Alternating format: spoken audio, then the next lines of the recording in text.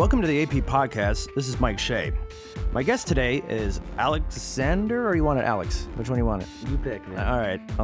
Bob DeLeon, lead singer and founding member of the group The Cab. Born on April 8th, 1989, the 22-year-old suburban Las Vegas native is currently on tour with his group promoting their second and long-awaited release, Symphony Soldier, that came out in August 2011.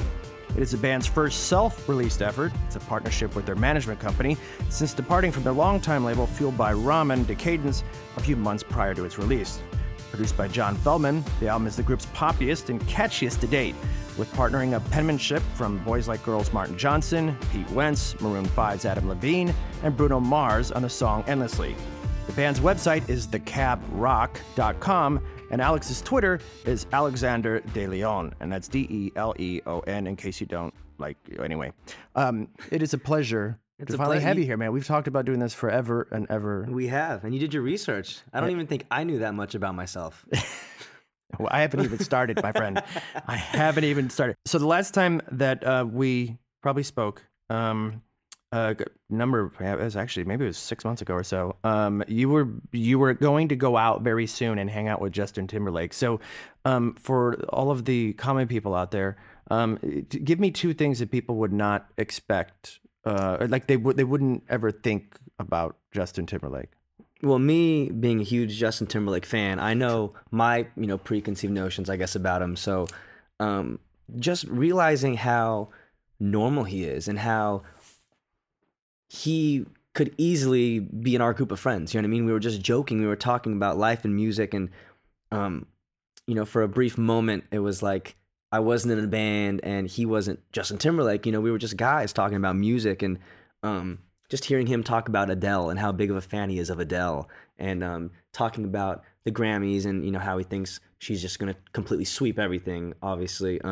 It was just really cool to know that he's a fan of music. And another thing that's very surprising about Justin is before I met Justin, I'm like, okay, like his influences have to be Michael Jackson and Earth, Wind and Fire and Stevie Wonder. And yes, I mean, those are very big influences on him. But after talking to him, his favorite artist or group is the Eagles. And I would have never in a million years have thought that Justin Timberlake's biggest influence would be Don Henley and, the Eagles. And he's just talking, he was doing sound check and his sound check was him on guitar playing Hotel California and singing it. It wasn't him doing Billie Jean or it wasn't Isn't She Lovely by Stevie Wonder, which I would have expected. It was, no, I'm going to get on acoustic and I'm just going to play some Hotel California. So that was very, very cool for me to be able to see and just to learn about him because just being one of my idols, it's very cool to see the background and just to get to know, dig a little deeper, into him. And you do have you can text him when you want to? Are you on that kind of level with him? I'm not that kind of level. I'm not going to lie and say that we're super bros or anything, But I'm sure you're friends on MySpace, so that's important. eHarmony, we're eHarmony friends. eHarmony, yeah. Okay. We chat on eHarmony. You've moved up. Yes. That's awesome. You actually Henderson, Nevada, mm-hmm. That's where you went to high school. But did you actually live in Henderson when you went to high school? I did. Okay. It's weird. It's Las Vegas and Henderson are kind of the same thing. You know how it is. Right. It's like there's one street that separates the two, but it's still all Las Vegas. Right. Exactly. So I was reading up on Henderson, and it seems to be, if I'm correct, a lot of some of the celebrities that perform in Vegas a lot of the time live out in Henderson. Mm-hmm. So some of the people that have supposedly have lived there, they've got, let me see here, Marie Osmond, Celine Dion's lived out there, Toni Braxton, Brandon Flowers from the Killers has lived there. Flavor Flav, Tanya Tucker, Tony Curtis used to live there. How did you like living in Henderson when you were a kid? Was it a pleasant experience? Growing up, I split my time between Henderson, Nevada, and a little place called Lodi, California. Sure. My parents divorced when I was 6 months old, so my whole life I kind of always had two families. I would go, I think, up until second grade, I lived with my mom, and then second through eighth grade, I lived with my dad, and then high school, I moved back with my mom. So to me, Henderson and Vegas, that was the big city. That was like, my whole life, I've just loved Las Vegas, and I've loved big cities and bright lights. So living in Lodi, where my neighbors, I didn't have neighbors, I had wineries surrounding me. So as a kid, I would just run through the vineyards and like pick grapes and just do stupid stuff because that's all I had to do. And then in my last year living in Lodi, it was a huge deal that they built a movie theater. It was like, oh my God, there's going to be a movie theater in our town. This is amazing. Like, I get to do something, you know. And they'll have colored movies. Exactly. There'll be colored movies. And sound. And sound and maybe even popcorn. And so that was really cool. But moving to Vegas, it was definitely the big city for me. And looking back on it, moving to Vegas was the best thing I ever did. Because if I would have stayed with my dad, not that I don't love my dad, but I mean, how far is a band really going to get coming out of Lodi, California? There's not a venue. It's extremely hard to get out of there. So I think moving to Vegas was the best thing I've ever done as far as kickstarting my life and my career. What was the earliest? So if you were in Lodi that much, when was your earliest musical experience? Like were you given a guitar at 4 and like that kind of thing? Well, my dad actually has always been a singer. He was in a bunch of groups and a bunch of bands my whole life, and my dad's mother is like famous in Mexico. Her and her twin sister are like on the oldie stations, you know, on like the Mexican Spanish stations. What's her name? Well, Angela. I mean, I know it's. I don't know what her sister's group. You know, it was a group name. I don't know what the group name was, but down in like Jalisco and Guadalajara, like they're very big. And then, like I said, my dad just growing up was always singing. Like my first memory of life is my dad singing Sinatra to me. Like I don't remember anything before that. Just him holding me as like a child and singing Sinatra. And then growing up, going to my dad's concerts and watching him sing. But I never wanted to be a singer. I was never the type of guy that's like, when I grow up, I'm gonna be the lead singer of a band. I always just wanted to be like my dad, you know, subconsciously maybe being a singer, but I just wanted to be my dad. I always looked up to my dad. He was always my hero. I never wanted to be anybody in the movies or TV. I always looked up to my dad. So growing up, when I became a singer, it was just very ironic. But I guess I was like destined to happen. You know what I mean? Like I guess my mom and dad met at one of my dad's shows, and it's just like I am a product of the life that I live. It's pretty crazy. So did you have your own Sinatra? Like once you kind of, I guess, became a little bit more of age, and there was a singer that you heard on the radio, or you got a, I don't know, at that time of you know, a CD. Yeah, it would have been a CD. Mm-hmm. That you went, I have to do that. The first time I ever really wanted to be in a band or start a band was I went and saw Incubus as my first rock show. And I saw Brandon Boyd, and I was like, I want to be Brandon Boyd. I grew out my hair just like Brandon Boyd's. In school, I'd get bored in middle school, so I'd get red, like Sharpie, and I would just draw designs on my arms because he had those red, you know, he has like those red tattoos. So I would literally draw red designs on my arm, and that time, what album was it? It was either Science or Morning View. It was one of those all those albums I just loved. And yeah, I guess Incubus. And then obviously getting into Blink-182, and you know those bands started getting massively successful around that time. But Incubus was the first newer band. My dad always raised me on Queen. I loved Queen. My dad listened to Ben Folds 5, Green Day. Green Day was probably the first rock album that I loved because my dad loved it. But other than that, like I said, Incubus was the first band that I really just saw them in concert, and it changed my life. So what do you remember specifically? I mean, the story that's stated is, you know, they always kind of the same thing. And then they met, and then they started playing together, and then they made demos. So do you remember where you met Cash Colligan? It was your buddy at the time. That's what the whole band kind of came out of. Yeah, I mean, to be honest, the way me and Cash met were we were completely different people in high school. We had different friend groups, and we hated each other. All right, so stop there. So what group were you in? What clique? Well, I played sports in high school, so I hung out. Baseball, right? Basketball and tennis. And so I kind of hung out with the athletes a lot, but at the same time I did broadcasting, which was kind of not nerdy, but you know, kind of just the kids that did their own thing and that were into the arts. And I was in photography class, so I kind of hung out with everyone. I mean, I got really good grades, so I was in all the, you know, AP and honors classes, so I did hang out with that group as well. But Cash was in the, I guess I don't care about anything kind of group, you know, the popular kids. I was popular in terms of I had a lot of friends, but I wasn't the popular guy, you know, I wasn't the quarterback. And Cash was kind of the, I don't know, the right in the middle, hung out with the cool group that I didn't really care about, you know, but we started contacting, I think, because I think we were fighting over a girl. And of course. We were, you know, 15 years old, 14 years old. And It's either territory or girls. exactly. Right. And I think one of us wrote, I think it was MySpace, one of us wrote to each other like, look, like this is stupid, like this is over a girl, like let's just call this off. We don't need no drama, we don't need a fight in the middle of campus, whatever. So we put it to the side and we started talking about music, and we decided just to play for fun on the weekends. I wasn't a huge partier. I didn't have a sip of alcohol, I think my whole high school life, maybe until late senior year. So I was very mild, and on the weekends when all my friends partied, I started picking up my guitar and just kind of writing songs. And Cash, sometimes would be like, oh, let's come over and we'll write songs in my garage and we'll see what happens. So we did it for fun. It was never, like I said, like, let's be in a famous band, let's write and let's get signed. And that was never what I wanted to do. My intentions were to go to college and to have a completely normal life. And a fan base started, and then it kind of just snowballed. And out of nowhere, we're like, we have something. Like, this is crazy. Like, how are we playing local shows and selling out 500 kids a night? You know what I mean? And off of 2 demos. So that's when we started realizing, like, okay, maybe we should take this seriously and see what we can do with this. So the school you went to was Liberty High School, Mm-hmm. and I think on their website it says the home of the Patriots. Mm-hmm. So Wow. And do they have a plaque up or any sort of note about you in the school? Have they done anything to kind of note that you went there? I think there is. I think there's some newspaper articles that are framed.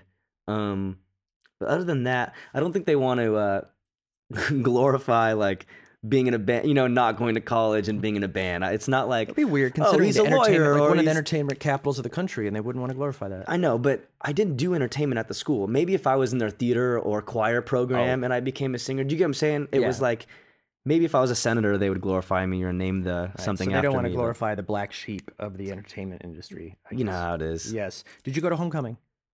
I did go to homecoming. I did. Did you go to prom? Once. I went to one prom. Yeah, I did. Good experiences, or? Yeah, it's in Vegas. You don't actually go to the prom. It's weird. Like, you go and you take pictures, and then you go on a party bus and you do something fun, with your friends. Like, we went out to dinner, and I think we went to like an amusement park or something. So it was a blast. Just all our group of friends. I think it was Cash, and it was like the band at the time, and then all of our girlfriends, pretty much. That's awesome. That's really awesome. It was fun. Did you have day jobs? Did you have day jobs? Did you have jobs at all? No, I've never had a job. Really? I've never had a real job. My parents wouldn't let me. I lived a block from my school, and my mom was always like, "Look, like these are your years to have fun. You're playing sports." I was playing sports literally year round, and then the one season that I didn't play, I was really focusing on the band. So my mom literally wouldn't let me work. She's like, "Why would you work? You're a kid," and she gave me chores, obviously, but she's like, "Other than that, be good, like play sports and stay involved in school. Like, you shouldn't have to worry about a job. Like, that's for the rest of your life. Which sport do you play now? Still anything? Do you run? Do you do anything like that? I run. I try to play. When I go back to Vegas, I get together with a bunch of my friends and old high school coaches, and I play football. I love playing basketball. Any chance I get to play basketball is great. Tennis. I play all sports. That's awesome. I love sports. So any chance that I get to be active and to kind of find time, it's usually the highlight of my week. Maybe you can. There's a story that you told actually in that cover story that from that issue of AP, and I would like you to tell it again because it just seems like one of these stories that would be very. I don't know. It would just be amusing to hear you actually say it. Okay. And it's the story that you talk about where in the initial put together of the band, you were playing guitar. Yes. And you claim that you weren't very good at it. I'm not good at guitar at all. And then there was like there was a car ride one day, and you were in the back seat, and you started singing Fall Out Boy. Yeah. I still play guitar. There's a difference. Like, there's being able to play and write on guitar, and then being able to play, actually play. I'm not one of those guys that plays without thinking. Like, I definitely have to think, and it's like a science to me, which it shouldn't be. The best players are people that are just natural at it and just feel it, and I can't do that. But I'm good enough to write. I write a lot of the songs, a lot of the rhythms and the riffs. But so when the band first started out, I was always just playing basic chords and kind of singing. And Cash was the lead singer, which was probably the worst idea ever. No offense, but it's just being honest here. And I was singing backgrounds, and and then one time in the car we were sitting. He had a super old white Mustang convertible. I remember the exact song. We were listening to Fall Out Boy, Music or the Misery, which to this day I have no idea why that didn't go on a record. That's probably one of my favorite Fall Out Boy songs. And completely off topic. And I'm singing at like the top of my lungs because I was just a huge Fall Out Boy fan. And he looked at me, he grabbed my shirt, and he goes, "You can sing?" And I was like, "What are you talking about? I'm singing along the radio." He's like, "No, keep going." I'm like, I'm not gonna keep singing for you. Like, what is this, you know? And he was like, "I hate you. You're in a band with me and you never told me you could sing." He's like, "You're the singer." I'm like, "I am not the singer." He's like, "You need to take a few days and think about whether you want to be the singer or not." And I was like, "Okay." And I went home, and I remember I sat in bed and I was like, "Can I be a lead singer? Like, I'm way too shy for this. Like, there's no way that I can take." But you wanted to be Brandon Boyd. Yeah, but you know, you want to, but at the same time, it's so hard to look in the mirror and be like, I'm good enough to be a Brandon Boyd or a lead singer. I don't know. I guess I'm not one of those guys. I'm not the lead singer who's like, hell yeah, you know, like I don't know, like I love singing and writing music because it's an art for me, and I love doing it. But it's definitely taken, even now, it's like I feel like it's taken 5 years for me to come out of my shell. Like I'm still Really? finally getting to the point to where like I'm confident and I'm comfortable on stage. Like I mean, you watch videos of me on the Cobra tour, Cobra Starship, the really, really ridiculously good looking tour in 2008. And I am so awkward on stage. I cannot make eye contact with anyone. And I look back and I watch YouTube videos of it now sometimes, and I'm just like, wow, I was so nervous. You know, like I literally got signed and they put us on the road and I was a deer in headlights. I was just like, what am I doing? You know, I wasn't in the mode yet. And it's like looking back on the label situation and the management situation, it's like, of course I'm bummed that people stopped believing in us. Certain people stopped believing in us. But at the same time, it's like, wow, like we were so green. You know what I mean? Like back then I'm like, why isn't this happening for us? Like, why does this happen? Why isn't this happening? And it's like, now that I'm old and I'm mature and I'm finally comfortable and I think, get things, looking back, I'm like, wow, they literally gave a shot to these kids who had no idea what was going on. They were probably not ready to be on that stage. But they saw, you know, talent, or they saw potential, and, you know, we'll forever be grateful for that. But yeah, I mean, I feel like now I'm finally, for the first time, being comfortable on stage. You know, cynics will say that what makes a great lead singer is narcissism. Mm-hmm. But everybody else would say, and you would say, Mm-hmm. what? Like, what caused you to? What was that thing that got you to feel comfortable in your skin in front of, you know, 400,000 or 500,000 kids a night, staring at you? I think the turning point was when I realized that I can make a difference in these kids' lives. That it wasn't for me. Being on stage wasn't for me anymore. It wasn't me wanting to be on stage for myself. It was more, you know what, like we're doing something that gives kids hope, that like when these kids sing along to these songs, it means something to them. And me looking them in the eye and singing these words that I've written can actually change and affect people. I think that's when I realized, like, okay, maybe I wasn't meant to be the lead singer who's on stage ripping his shirt off and friggin' blowing fire, you know, doing shots on stage. I'm not that lead singer. I will never be that lead singer. But maybe, you know, I'm the lead singer that can actually help people, that, you know, can be up there for them, and that can show kids that if I can do it, anyone can do it, you know, if they really work hard and if they believe in it.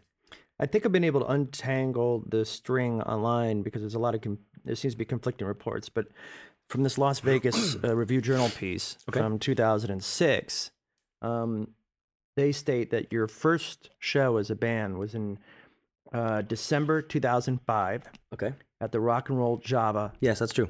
On Eastern Avenue and Pebble Road. Is that still there? No, it's closed down. It's closed down? It is. But that is the first show you did. That is the first show we ever did, yes. And you were playing guitar in that? No. That you were singing? I was singing. I think that was the first show I didn't. That was I always played guitar at practice, and then when we played that show, it was like put the guitar down and be a lead singer. And if you watch, there's 2 videos of that show on YouTube, and I don't think my hair leaves the front of my eyes the whole time. So nervous. Very Cobain. Yeah, and it was only like, I think 250, 300 kids, all our friends, you know, just 300 of our friends from high school that knew every word, and we were like so scared yet so stoked at the same time. And we covered Sugar We're Going Down, and our drummer at the time asked a girl out to be his girlfriend from behind the kit that night. It was just a super weird but memorable show. And to be honest, we might think we opened for Escape the Fate that show. I think it was just a bunch of local Vegas bands, like all different kinds of music, and I think Escape the Fate headlined, to be honest, with Ronnie Radke in it at the time. Oh, okay. And we just had him on here actually. Yeah, the Falling in Reverse, right? Right. Awesome. Right. Did you hang out? Did you know any of the other guys? I mean, the Panic guys were kind of already. I mean, did you know anybody from the Las Vegas scene at that time? But I knew. I grew up being a Higher fan. I used to go to their show, so they knew me as a fan. I was never friends with the Panic guys. A lot of people, I mean, people that really know about our band know that we weren't friends with them, but a lot of people at first meet us like, oh, we heard Panic signed you. Like, were you friends with them? And they signed. It was no, we did not. We did not know them. They also knew me as a fan because I went to all the local shows. You know, I was always the kid in the front row singing along. But no, we didn't know the Panic guys or the Killers or any of them. It says you recorded a 3-song demo. Mm-hmm. Was that after you signed to Olympus? Or was that... See, that's a miss. We were never signed to Olympus, which is very... Wiki correction. Yes, okay. It's very odd. We were close with a lot of bands that were on this quote-unquote label, Olympus. It wasn't really a label. You know, it was like a group of people that put together like a group of bands, and sometimes they would give a little money to play shows, but it wasn't really a label. But they were definitely a group of bands like Fletch, Forget McCarran, just like a bunch of local Vegas bands that were in it. And because we played so many shows with them, people thought that we were a part of it.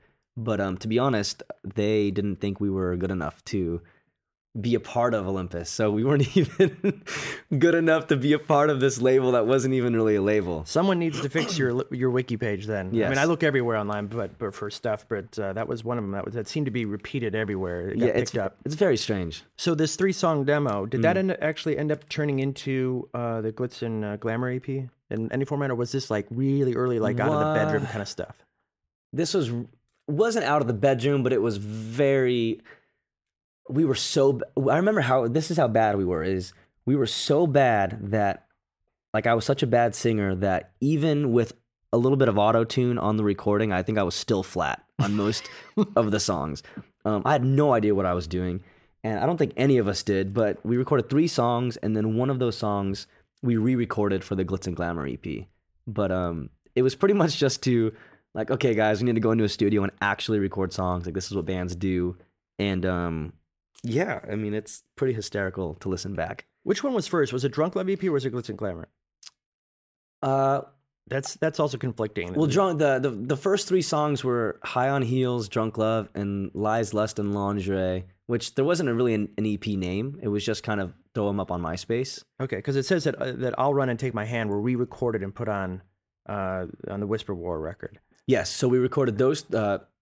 the High on Heels, Drunk Love, Lies, Lust, and Lingerie. Then we did Glitz and Glamour EP. And then the first songs recorded with Alex Marshall in the band were Take My Hand and I'll Run. And then once we did Whisper War, we re-recorded those. So it sounds like Drunk Love really was the first pseudo release, so to speak. Mm-hmm. And okay.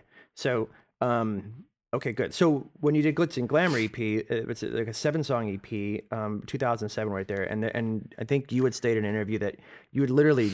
maybe that bit in the white convertible, you said that you had only been singing for a few weeks before you actually started recording that. Yeah. So is that something that you guys are trying to like pay people to bury in the desert so it never gets released, or?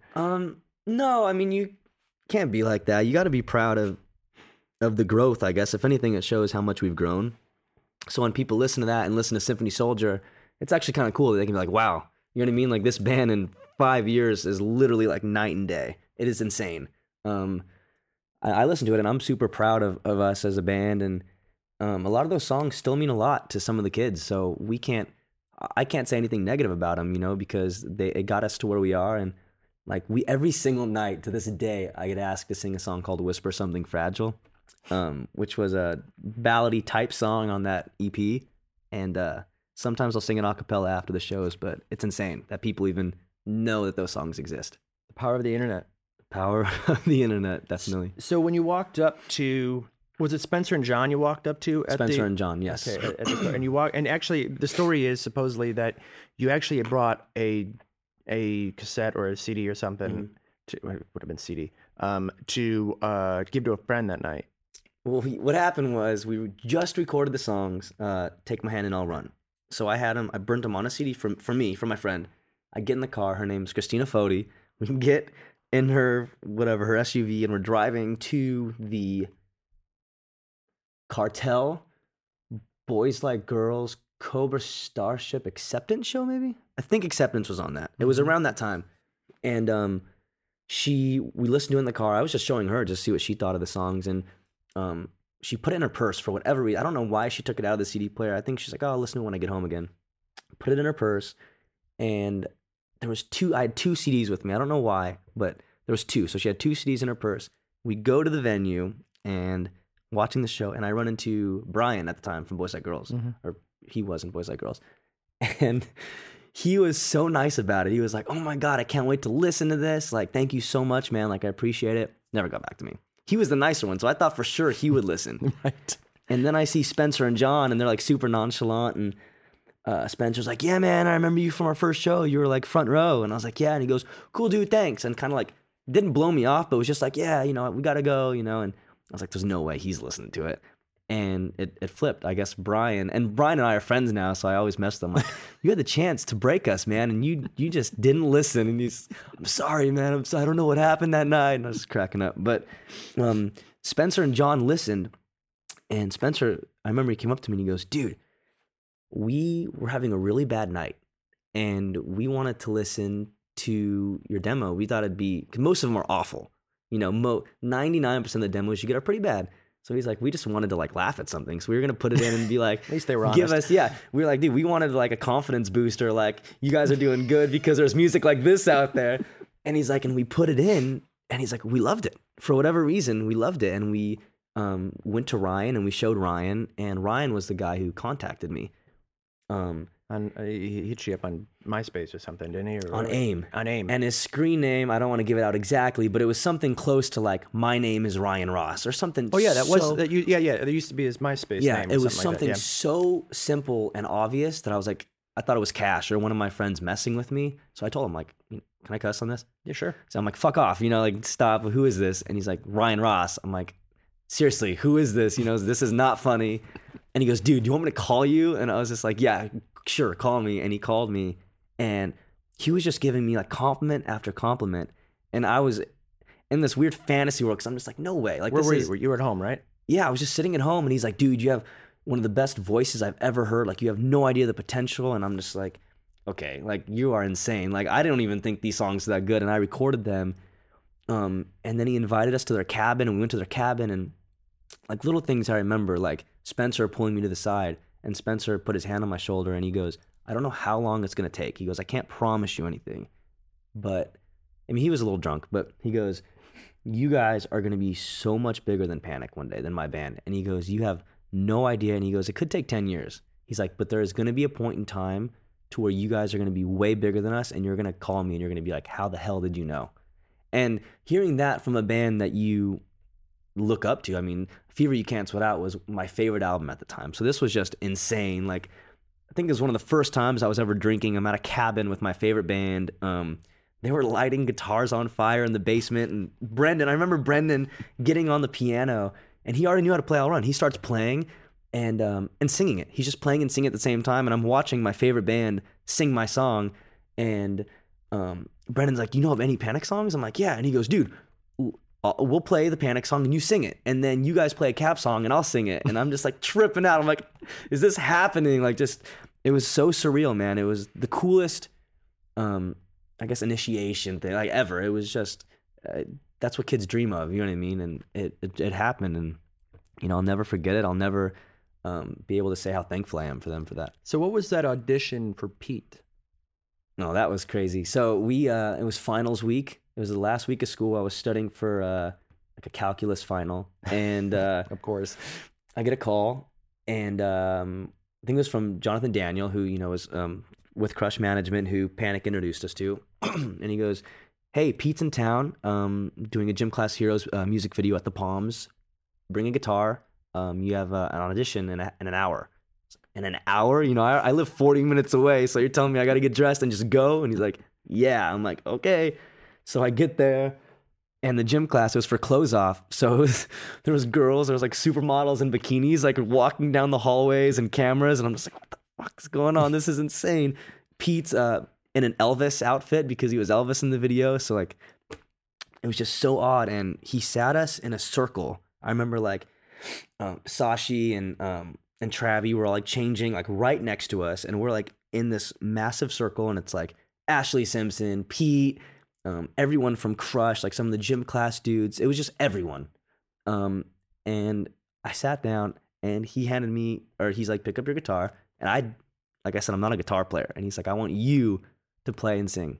And I was just like, no way. I'm like, what do you want me to play? And he goes, whatever you want.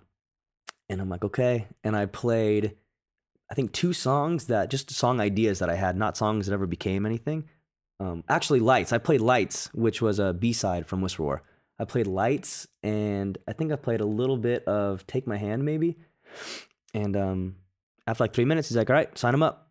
And he patted me on the back. He's like, have a great night. And he was just like, I'm like, that's it? He's like, yeah, welcome to the family. And I'm just like, awesome. And I remember we got the contract in the mail a few days later and signed it on my kitchen counter, and I was just tripping out. And what about the phone call after you left that? Or like, how did you tell the rest of the guys in the band what Pete just said? No, they were there. The rest they were there They too. were part of the circle. Oh. So they're all watching me like, don't fuck this up for us. You know what I mean? Like, you're playing guitar. Like, if you mess up and we don't get this because of you, we're going to be pissed. So I'm like literally shaking. Like, I was so nervous. I can't even put it into words. Like, God, yeah. So that was supposedly it was May 2007. Yeah, 2007. That's when I graduated. Yeah, and there was talk about a reality show that he was going to do. They filmed a whole reality show. Reality show followed us at graduation. They followed us around high school that last week. They filmed everything from us meeting Pete to our first show, playing at the Chain Reaction for Pete and a bunch of people. Patrick. We opened for Fall Out Boy at that show. It was like a secret Fall Out Boy show, and it just never came to be because I think they wanted to. It was like, oh, you got to kick out this member. And I'm like, okay, like you can't interfere with the actual band. If you want to document the band, that's cool, but you can't start writing the band storyline because then it starts messing with the chemistry and the science of the band. And, we couldn't have that. So it was cool. Like we still have all the footage, and it's pretty hilarious to watch the trailer because it's just, we were so young. I think I had braces. You ever think about, can you even have the rights to release it? You'd have to probably get some of the footage got used in one of those nights videos. It's like a behind the scenes kind of thing, but I don't know if we could ever use it. I'm sure we could. Pretty weird. For the record, just so it's out there, I think it may already be out there, but just for oral record, the band name came from?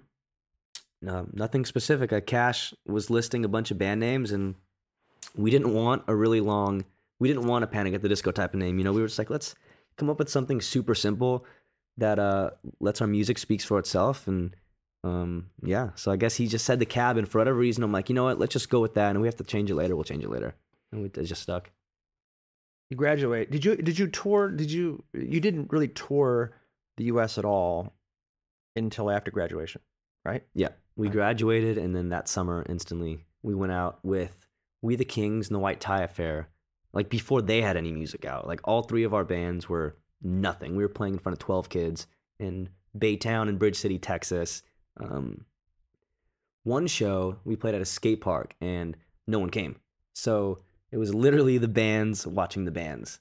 It was pretty insane. And there were skateboarders at the skate park that are flipping us off. They had like Dead Kennedy shirts on. Get the fuck out of here. Fuck you, assholes. And we're just like, all right, cool. Thanks guys. This song's called I'll Run. Like it was pretty crazy. Ian Crawford, he left the band before that tour or after? Ian left because there's Bamboozle was his last show. Okay, so he was in the band. I'm sorry, he came in. So Paul left. Yes, Paul Garcia before that tour. Yeah.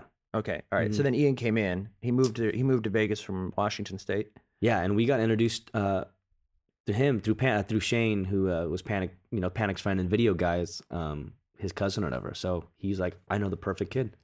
And Ian came and he had baggy jeans on, total Seattle-looking kid. And I think, what kind of shirt did he have on? Like, I don't know, it's like a Bob Marley or Jimi Hendrix shirt on. And then he played for us, and it was just game over. Like the best guitar playing I'd ever heard. I'm like, dude, you are in. If you want in, I'm a fan of you, man. So I can't wait to just watch you every night on stage. He was so good.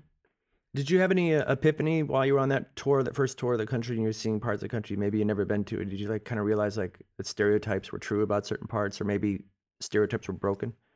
About bands or about tour or About maybe touring or maybe about just this country of ours. I mean, tour wise, obviously, when you think of tour, you think that it's fun and party, party, party, and that it's just glamorous. And obviously, when you're playing a garage in a skate park in Baytown, Texas, it's not as glamorous as you see on TV.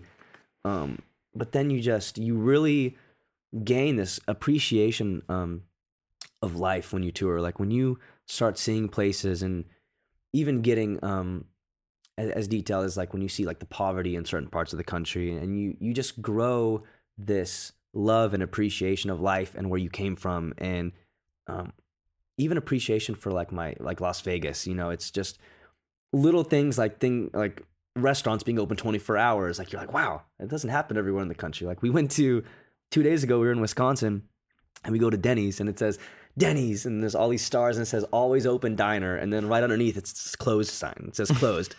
Okay, cool. You know, like Denny's closes in Wisconsin. Awesome, you know? But no, I think you just really appreciate things. Like I was never a travel type of person. You know, I loved Las Vegas. I loved California, but I never really gone anywhere. And now it's like I'm booking a 3-week trek through Europe in March for fun, just for fun, because that's what I love now. You see a little bit and you just want to see more. And you're like, wow, like this is incredible. I've learned so much. I've lived 50 years in 2 years. Like, let's keep going. Like, I just want to see everything and I want to meet everyone. And you get like this life and sensory ADD when you're in a band, because you're so used to just always being stimulated and visually or sonically, or just, I don't know. You love everything, and your appreciation for detail just really grows. So the debut album, Whisper War, came out April 29th, 2008. Mm-hmm. Your sister Sophia is the girl on the cover. Yeah, she is. Brendan's on that record. Patrick's on that record. Patrick Stump. Let's see here. What else? And Matt Squire produced it. Mm-hmm. So now, and so 4 years later, and within a few months from now, I'll be 4 years old. Mm-hmm. Looking back on that record, is there anything you kind of feel like? Is there anything on it that you feel that you kind of now, with some retrospect, you can sit there and go, we probably could have done that better? Anything like that? Of course. I mean, I think when you record something a week after it's released, you're already like, oh, I wish I would have added this harmony, or I wish we would have produced this different. I mean, that always happens. As an artist and as a songwriter, nothing is ever perfect, I think. I don't think there's ever been an artist who listens to one of their songs and they're like, that is perfection. You know, you always want to critique it and you always want to be better. So looking at that album, even thinking about the experience, we were so green, like I said earlier, mm-hmm. that we were so excited to be in a big studio with like a big soundboard, and there was an Xbox in the next room, and we were at the Red Bull Studios, and we're like, this is amazing, like we've made it. We were just so excited that, you know, I think we let everyone else steer the ship. And maybe that's the one regret that I have for that first album, is like, I really wish that I would have been a little more vocal, you know, instead of just trusting everyone, instead of being like, oh, you know, they did this and they've done this, so they must know what's right. You know, it's really, I really wish I would have just put my hand in it and been like, no, like we should do this and we should do that. And that was the problem with our first record, is just being brutally honest. There were so many cooks in the kitchen, from management and the label and the producers and the writers and us, that Whisper was a hard album to make. Everyone was fighting with each other on, like, we were supposed to be the next big band. You know, we had Panic and Fall Out Boy on our record on the same song, and Fall Out Boy had just blown Panic up, and we were Panic's band. So it was like, naturally, people expected us to blow up. So when we didn't, it was like, who do we point, like, let's point fingers. Whose fault is this? We were supposed to be the biggest band in the world, and we're not. Everyone wanted the album their way, and no one got it their way. It just kind of was this mush in the middle. You know, still an album that we're very proud of, but it was so chaotic. And looking back on it, we thought it was normal back then, but it's really not. You know, it shouldn't be that intense. It shouldn't be that crazy, and it shouldn't be that political. And Whisper War was a very political record. Usually if a record bombs, even if all these other people in mm-hmm. the kitchen, the band always gets blamed. Yeah. Do you feel like the band got blamed for that? Well, it's so crazy because, I mean, the album sold almost, I think it's about at 100,000 now. Mm-hmm. So to us, that's not like, that is better than 99% of any artist will do in their entire career. So it's like, do we look at it as bombing? It's like, hell no. You know, that to us, 100,000 records, that's such a great platform.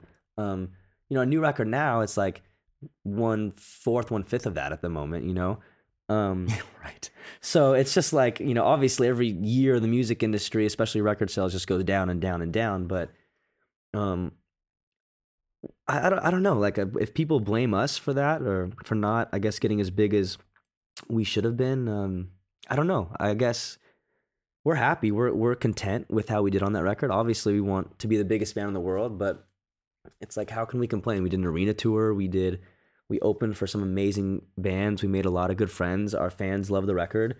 And do I wish it would have done better? Of course. But at the same time, part of me is glad that it did how it did, because I don't think we would have been ready. I don't think at 19 or 18 years old, however old I was when we released it, I would not have been ready for all of the things that would have came with a successful album or a single. And that's just me being brutally honest. I was way too naive, way too green, and I probably would have been in a world of hurt if we would have gotten that big that fast. So I'm actually glad that organically I've been able to grow. Yeah, you said a quote about that time period, because you've talked about how everybody else is kind of running the ship, and you guys kind of stood back and kind of let it go and let them do their autopilot of how they build the star machine, right? That Crush and all those guys usually they are, and they do so well.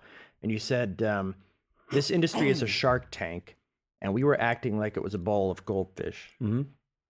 And do you think that's one of the standard operating procedure mistakes that new artists make, is when if they get signed to a big label and they got a big thing, is they just kind of go, I don't know. They expect a lot. You do. I mean, you, as a kid with stars in your eyes, you think that once you sign to a label, you've made it. And if you're on the biggest label in the world, you're going to be the biggest band in the world. And that could not be further from the truth. You know, I would say more bands bomb on major labels than they do on independent, you know, labels.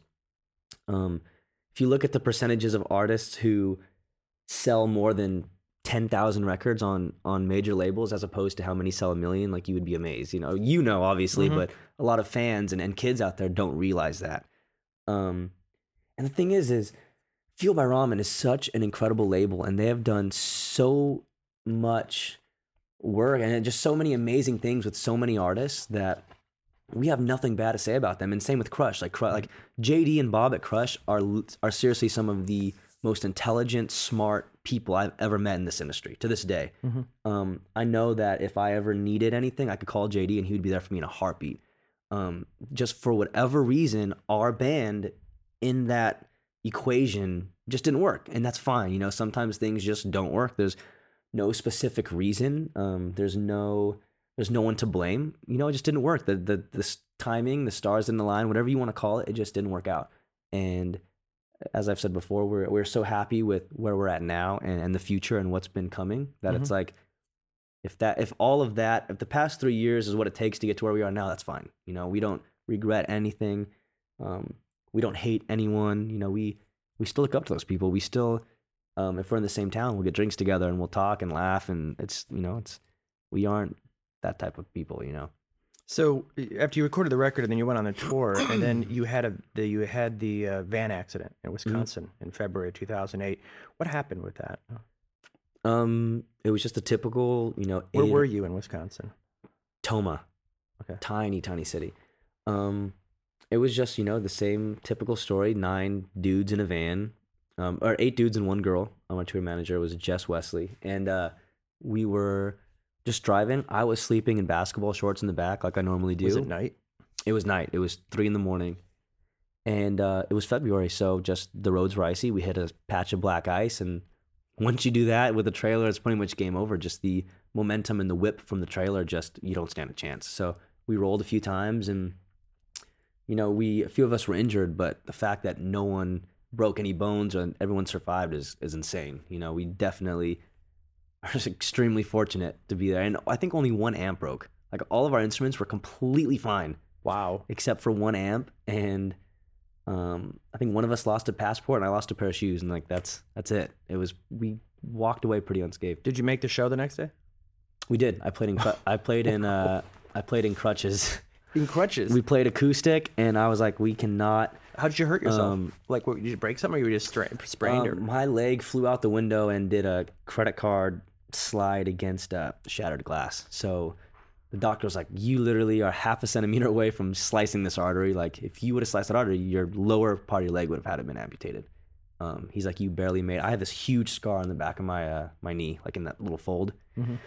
But yeah, it's pretty insane. No, the day we were in the hospital, we didn't play the show. So we did miss one show the day because we were actually in the hospital. But then after that, we immediately went to Kansas City, Missouri, and I played on crutches, and I think I had a bandage on my face, and we were like, there's no way we can't. This is our first big tour, we can't let these kids down. And Cobra was super cool. They had a huge donation tin at their merch booth, and that whole week raised money for us to help us get back on our feet. And that's awesome. Yeah, that's beautiful. So we take 2 song breaks. Let's take the first one right now. So give me 2 bands and a song for each. Okay. So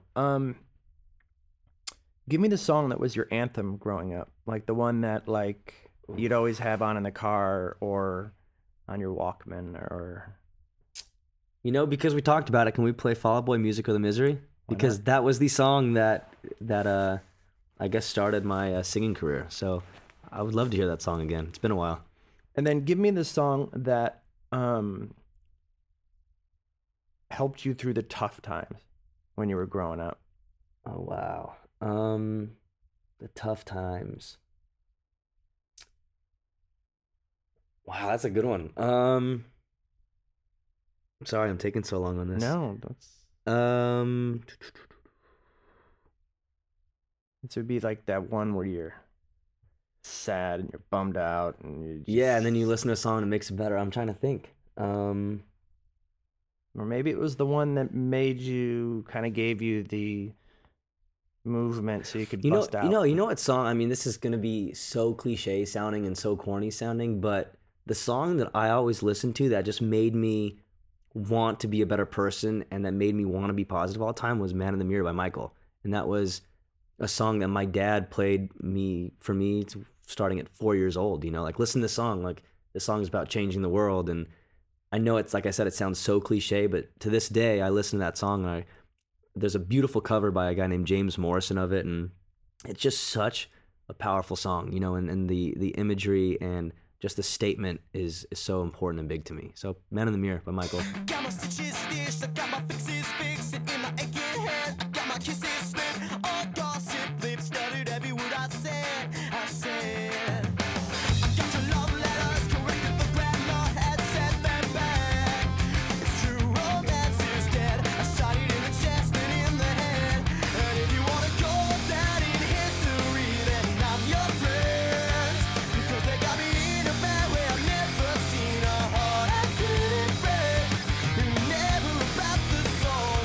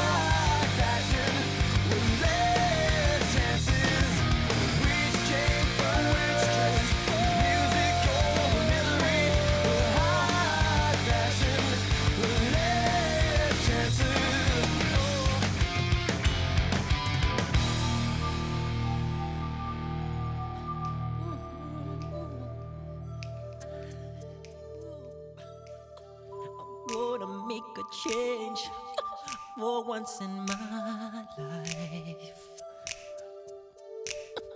It's gonna feel real good. Gonna make a difference. Gonna make it right. As I turn up the collar on my favorite winter coat, this wind is blowing my mind. I see the kids in the street with not enough to eat. Who am I to be blind, pretending not to see their need? A sonorous disregard, a broken bottle top, and a one-man soul. They follow each other on the wind, you know, 'cause they got nowhere to go. That's why I want you to know I'm starting with the man in the mirror. I'm asking him to change his ways, and no message could have been any clearer. If you wanna make the world a better place, take a look at yourself, then make a change. Na na na na na na na na. I've been a victim of a selfish kind of love. It's time that I realize there was someone no home, not a nickel to love. Could it be really me pretending that they're not alone? Oh, well, oh, deeply scarred, somebody's broken heart, and a washed out dream. They follow the pattern of the wind, you see, 'cause they got no place to be. That's why I'm starting with me. I'm starting with the man in the mirror. I'm asking him to change his ways, and no message could have been any clearer. If you wanna make the world a better place, take a look at yourself, then make a change. I'm starting with the man in the mirror. I'm asking him to change his ways, and no message could have been any clearer. If you wanna make the world a better place, take a look at yourself, then make that change. I'm starting with the man in the mirror. I'm asking him to change his ways. No message could have been any clearer. If you wanna make the world a better place, take a look at yourself and then make the change. You gotta get it right while you got the time. Now you close your heart, then you close your mind. That man, with that man, that man, that man, that man, that man, that man, you know that man could have been any clearer. If you wanna make the world a better place, take a look at yourself, then make that change. Na na na na na na na.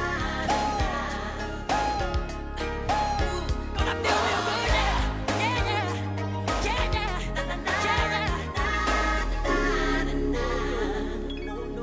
na. That first headlining tour that you did, the What Happens in Vegas tour, and it was you guys, Secret Handshake, Rocket to the Moon, Alaska, Yeah. Ann Arbor, And the Somerset was on part of it, yeah. Yeah.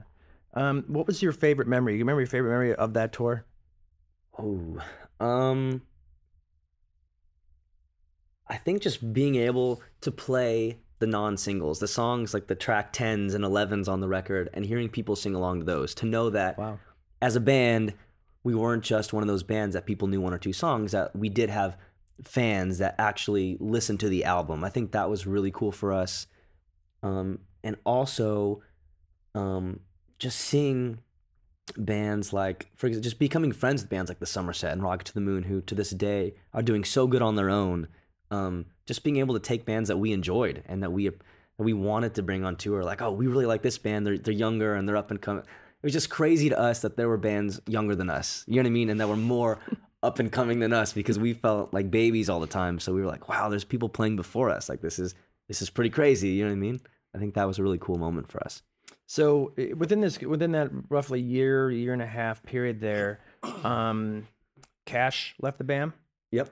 and so it was kind of interesting because if you take a look at some of the quotes he was saying, he said that he felt like he couldn't bring personally his best to the table for the creation of Whisper War. Am I correct? Sure, I guess. I mean, the quote is correct. I'm just saying that. Yeah, the quote is correct. correct. So and then he made and then he made a quote saying about Whisper War. He said, "I feel the whole band in general has their musical differences, which I feel you can tell on Whisper War." And so, I don't think that's a problem. That's a good. I see. Like, I look at that as one of the Cab's strengths, like the fact that I can listen to R&B and pop, and the fact that our guitar player can listen to classic rock, and Marshall can listen to Copeland and Jack's Mannequin, and I think that was one of our strengths. So I think that quote was kind of a cop out for him. To be honest, I mean, I'm just being honest. I don't see that as a problem whatsoever. And Ian left the band too around that time, and that's when Brian Dawson came in and he sat in on the tour. So you've made a quote. You stated, and I think it was in our issue or it was on a website. You said, "When people leave the band, you can't blame them. People grow up, people change their minds, people figure out who they are." And I just kind of sometimes wonder if a lot of bands where they're coming out of high school and their friends and stuff like that, they're never really prepared for that moment. Yeah, I mean, you're not. You don't. Because there is an expiration. There are expiration dates on bands, but there's also expiration dates on individual members as well. Yeah, you can't control who people are going to grow to be. You have to let people grow up on their own. And some people grow up into amazing people, and you grow closer with each other with age. And then some people grow up and they become people that you don't really want to be around, or people that don't really mesh with you. So it was just one of those things to where, like, yeah, there were so many member changes, but if you look at the age that we were, and I mean, it just happens. Like, I feel like the Cab, as weird as this is, it's like we go after, especially as of late, after the original members started fading out, we went after the best. We wanted the best guitar player. We wanted, we want the best drummer. We want everything. And it's like, they're almost too good to be in a band that's not massive, if that makes sense. So it's like, Ian was such a rock star. Like, the kid is, I cannot say enough amazing things about Ian and how talented he is. And we were so lucky to even have him for a year and a half. And I mean, I remember in the back of my head all the time, like, dude, this guy can leave at any time. He could be in any band he wants to. If anybody in the world needs a guitar player, there's no doubt in my mind that in one tryout, Ian would be in it. I always knew that. And you're always grateful and you're thankful and you hope that they stick around and they want to be a part of it and they want to be a part of that growth and that success. But when Ian left, it was just like, like, you just, especially at the size that we were at, it's like some people don't want to just deal with all the BS because there is so much BS being in that middle level band that it was just like, dude, like, how do you compete with the pay, or how do you compete with the amount of success? Like, if someone's like, hey, do you want to join our band? We'll pay you 10 times as much. You can play stadiums in Brazil and you can do, it's just like, how do you say no to that? That's actually, I don't know. I just realized, and I don't ask about that, but poaching. It happens all the time. And if it doesn't happen, there are attempts. You know what I mean? I can't tell you how many times, I'm not going to say detailed times, but we've had people come up to certain members and be like, or even me, and be like, yo, you should do this. Or, they whisper in your ear like, hey, if you leave, you can come do this, like, you be way bigger. And it's just like, no, dude, it happens all the time. Is there anything that you can, is there anything you can disclose where you were offered something that you turned down and that you wouldn't get in trouble if you talked about it, or at least mentioned it? No, I mean, I can say it. I mean, you just get, for example, like, you have people, I have a very pop R&B voice. So I get asked all the time, like, are you going to go solo? Or do you want to do a solo thing? Like, the Cab has been a great platform. You've had 2 albums now. Like, do you want to do your own thing and do like that pop Justin Timberlake thing? And it's just like, at this point in time, like, no, the Cab is my baby. I've worked so hard, and the guys in the band and the people and the team around us are like family. And this is what I like to do. The Cab wouldn't be unique if I went and sang Justin Timberlake type of music, I would not be anything special. You know what I mean? It's like, dude, you're competing with John Mayer and Justin Timberlake and all these people. But in a band, that's what makes the Cab cool, is there are people that maybe shouldn't be in that scene that are in that scene. You know what I mean? Like someone like Johnny Craig, who I know is such a hot topic when it comes to, you know, AP Magazine and those readers. And if people only knew how talented that guy was, you know what I mean? Like, it is unreal. You know, I've met him, and I know that he can be a pain to some people. And, you know, he was always so nice to me. And first time I met him, he came up to me and he goes, dude, he goes, I don't know your name. I don't know what band you're in. And he's like, I just heard you from across Warped Tour. I just got off stage. I heard your voice and I sprinted across to see who it was. And he's like, I just wanted to tell you that I love your voice and you probably shouldn't be in the scene, but I'm so glad that you are. And he said it to me. And to be honest, that's what I always thought about Johnny Craig, is I was like, dude, this guy's voice is way, like, if he wanted to do something else, like, he could, you know what I mean? But that's what makes Johnny Craig cool, is he is in like that kind of rock band. And that's what makes him different from all the other rock bands. You know what I mean? And maybe if he didn't do that, he wouldn't be as unique. He wouldn't be as like, wow. But because he's in that rock band, it's this really cool thing, you know? And I always wish him the best of luck, you know? And I really hope that everything works out for him, and that, you know, that the life works out in his favor. But yeah, it's like, I don't know. I mean, someday, like, may I release music? Like, yeah, I mean, probably. I hope so. But right now, it's like the Cab is doing so well, and I feel like we are bigger than we've ever been. You know, we can tour, and these shows are doing so good, and Bad just keeps climbing at radio, and we got more radio on this doing it on our own than we ever did having that powerhouse label behind us. So as far as that kind of stuff goes, it's like there's no complaints. You know, I'm perfectly happy with where I am. So you had Ian leave, Cash left, and then Brian is going to become a father at the beginning of 2010. You state like, hey, he's going to be a father. That's a perfect example of how people grow up. Like, sometimes things happen in life that just aren't, there's nothing personal or musical. It's just, that's what happens. You know what I mean? Like, you find out you're having a kid, and you want to be a father. Your life just instantly changes in one moment. So did you have a moment at all after you found out that Brian was going to split where you're like, we're cursed? We just had 3 members I still think we're in an 8-month period, you know, for a variety of reasons, are now leaving the band. And did you start to kind of feel like, is like, you know, it's like, are we just done? Is this a sign? Are all of these signs? I'm human, and we all are human. So I definitely went through a point. I can actually pinpoint, I think September or October of not last year, but the year before. 2010. After the AP tour or before the AP tour? No, actually after Warped Tour. Okay. Right after Warped Tour, there was that point in time where I was just like, okay, what the hell? Like, literally, like, I've been literally swimming against this current constantly for 3 or 4 years. Should I be doing this? Like, do people even care about the Cab anymore? You know what I mean? Literally, there was like a year where we did nothing. We did the AP tour. Before that, it was nothing. After that, it was really nothing. Then we did Warped Tour, and then we did nothing for like a year. And yeah, I think me and Marshall were both just like, what do? We want to do this, but do we have the resources? You know, at that point, we parted ways with our management and our label. So we were literally on our own, and we were like on this island, and we're just like, okay, what do we do? So I called everyone. This was right about the Janik Fueled by Ramen split and the label split, management, all that. And by then, Alex Johnson had to be removed.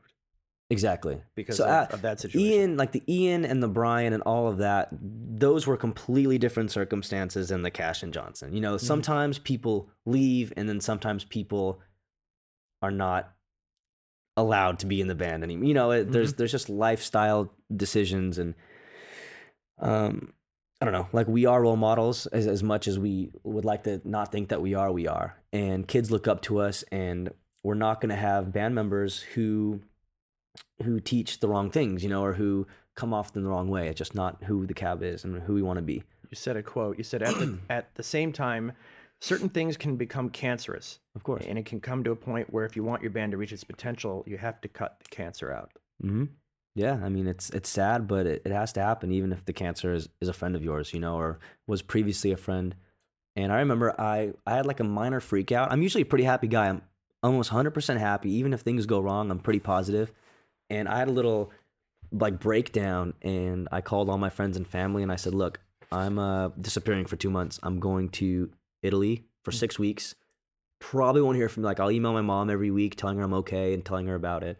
And I'm going on a cruise and I'm doing things that I've never done because I need to think about what I want and what needs to happen. And Was there a place you remember, like a sunset, or was there a building or something where you like it all just kind of came to you? it was the train rides. It was all the 9-hour train rides in between cities in Italy where I was just like lost in my own mind. And I was there with Sierra from Versity Merge actually. And, you know, here she is super happy on Fueled by Ramen. And I like just left the label. And I'm just like, wow, like is she like is my friend like just the new breed of bands? And we're just like, we've just fallen off. Like, am I crazy to think that? Am I supposed to be there still? Did we make the wrong decision? And, you know, after. So you were having self-doubt even. Yeah, I definitely, you know, I had self-doubt. And to be honest, the fans are the ones that, when we realized we still had fans, that was when people were just hitting me up, still saying that they wanted the album so bad and they were waiting for the album and the continuation of Whisper War. And I came home, and I think a week after I got home from Italy, we found our new manager. And I wrote so much in Italy because there's so much on my mind that I had just lyrics and melodies recorded in my iPhone. And I was so rejuvenated afterward. I'd never been more inspired or more ready to just kick ass. I can't even put it into words. I'd never been to Europe, and I was just so... It was literally like a rebirth, not to sound like dumb, but it was just the feeling that I had when I got home. I was just so ready to just like, you know, can't give up. Called Marshall, and I'm like, look, we need to make a record. We got to do it on our own. We have an awesome new manager who, importantly, believes in us, you know, because we fell at one point to where no one did. None of our team believed in us anymore. So once we had a team that believed in us again, I think our confidence just immediately came up. We're like, okay, maybe we do have something. Like, all these people believe in us, and out of nowhere, it's like Bruno Mars is like believing in us, and Maroon 5, and all these people are willing to put their names on our album. And like, look, we know you guys are the underdog. That's why we want to work with you, because you guys are so talented and you guys have this potential to be massive. And we think you guys are going to be massive. You guys have to stay strong, and we'll help you. You know, we'll give the finger to the man, and just kind of like take your back and just be like, dude, you know, we know you don't have money. We know you guys don't have the resources of a major label, but we'll help you out, and let's like make an amazing album. Whatever the aborted sessions with Sam and Sluggo and Espionage and all that, and your quote was, it was sounding like an American Idol record, too forced and too random. Mm-hmm. How?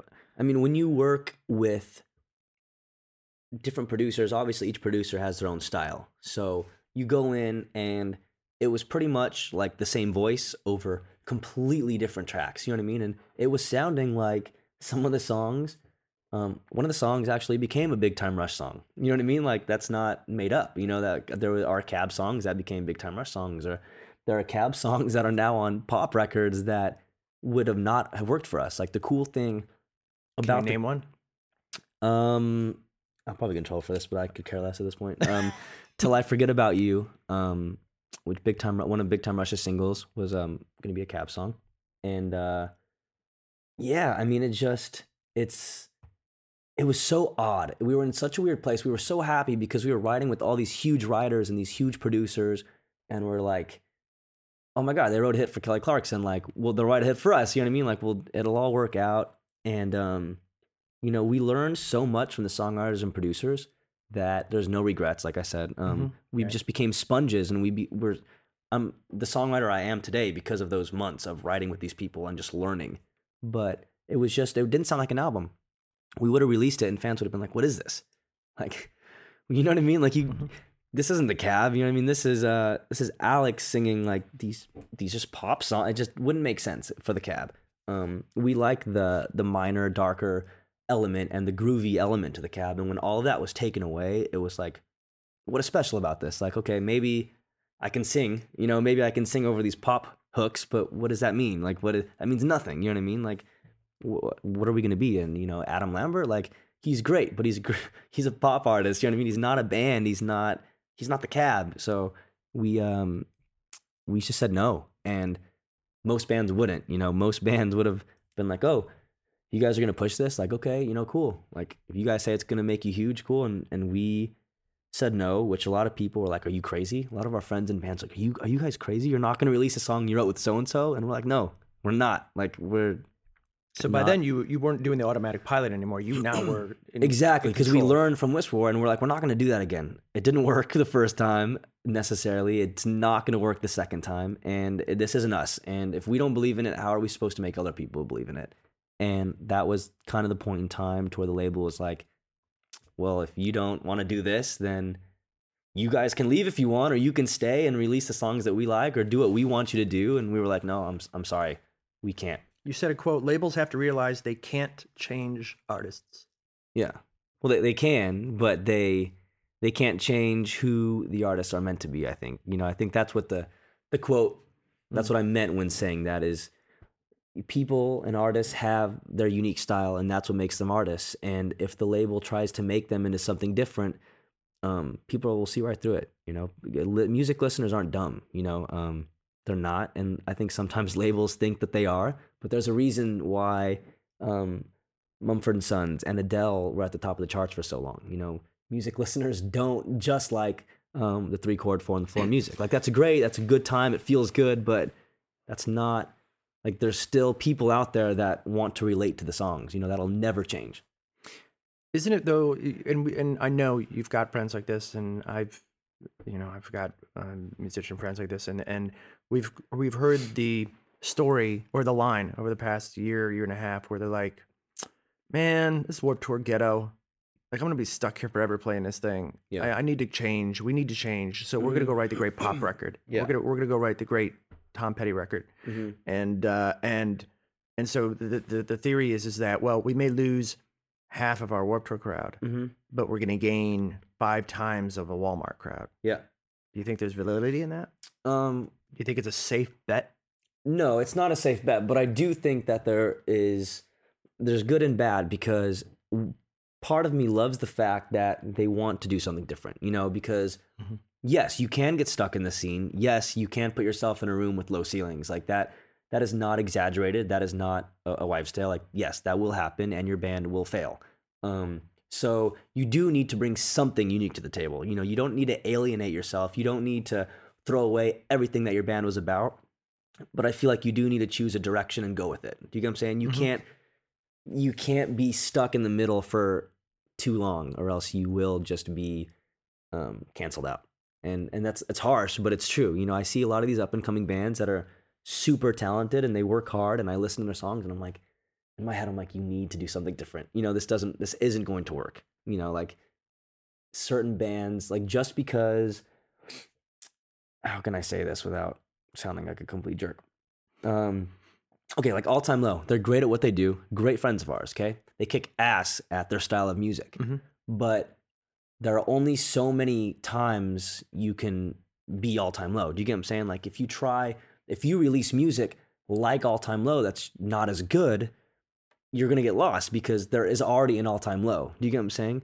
If you try to be exactly what Fall Out Boy was, you're not going to make it because there's already Fall Out Boy. Do you get what I'm saying? Like Fall Out Boy was cool because you have Patrick's voice that's super gospel, kind of soulful, over rock music. And so if the Cab went exactly what Fall Out Boy did, we wouldn't work, because it's people have been there, people have done that, people want something new. So that's what I think bands need to realize is, yes, you do need your own thing, but at the same time, you don't need to completely be like, forget these kids, like these kids mean nothing. Warped Tour means nothing, because Warped Tour is one of the best platforms you can ask for. You have thousands upon thousands of kids who are just music fans who are there to see maybe your band, maybe not your band, but if they walk by and they hear something they like.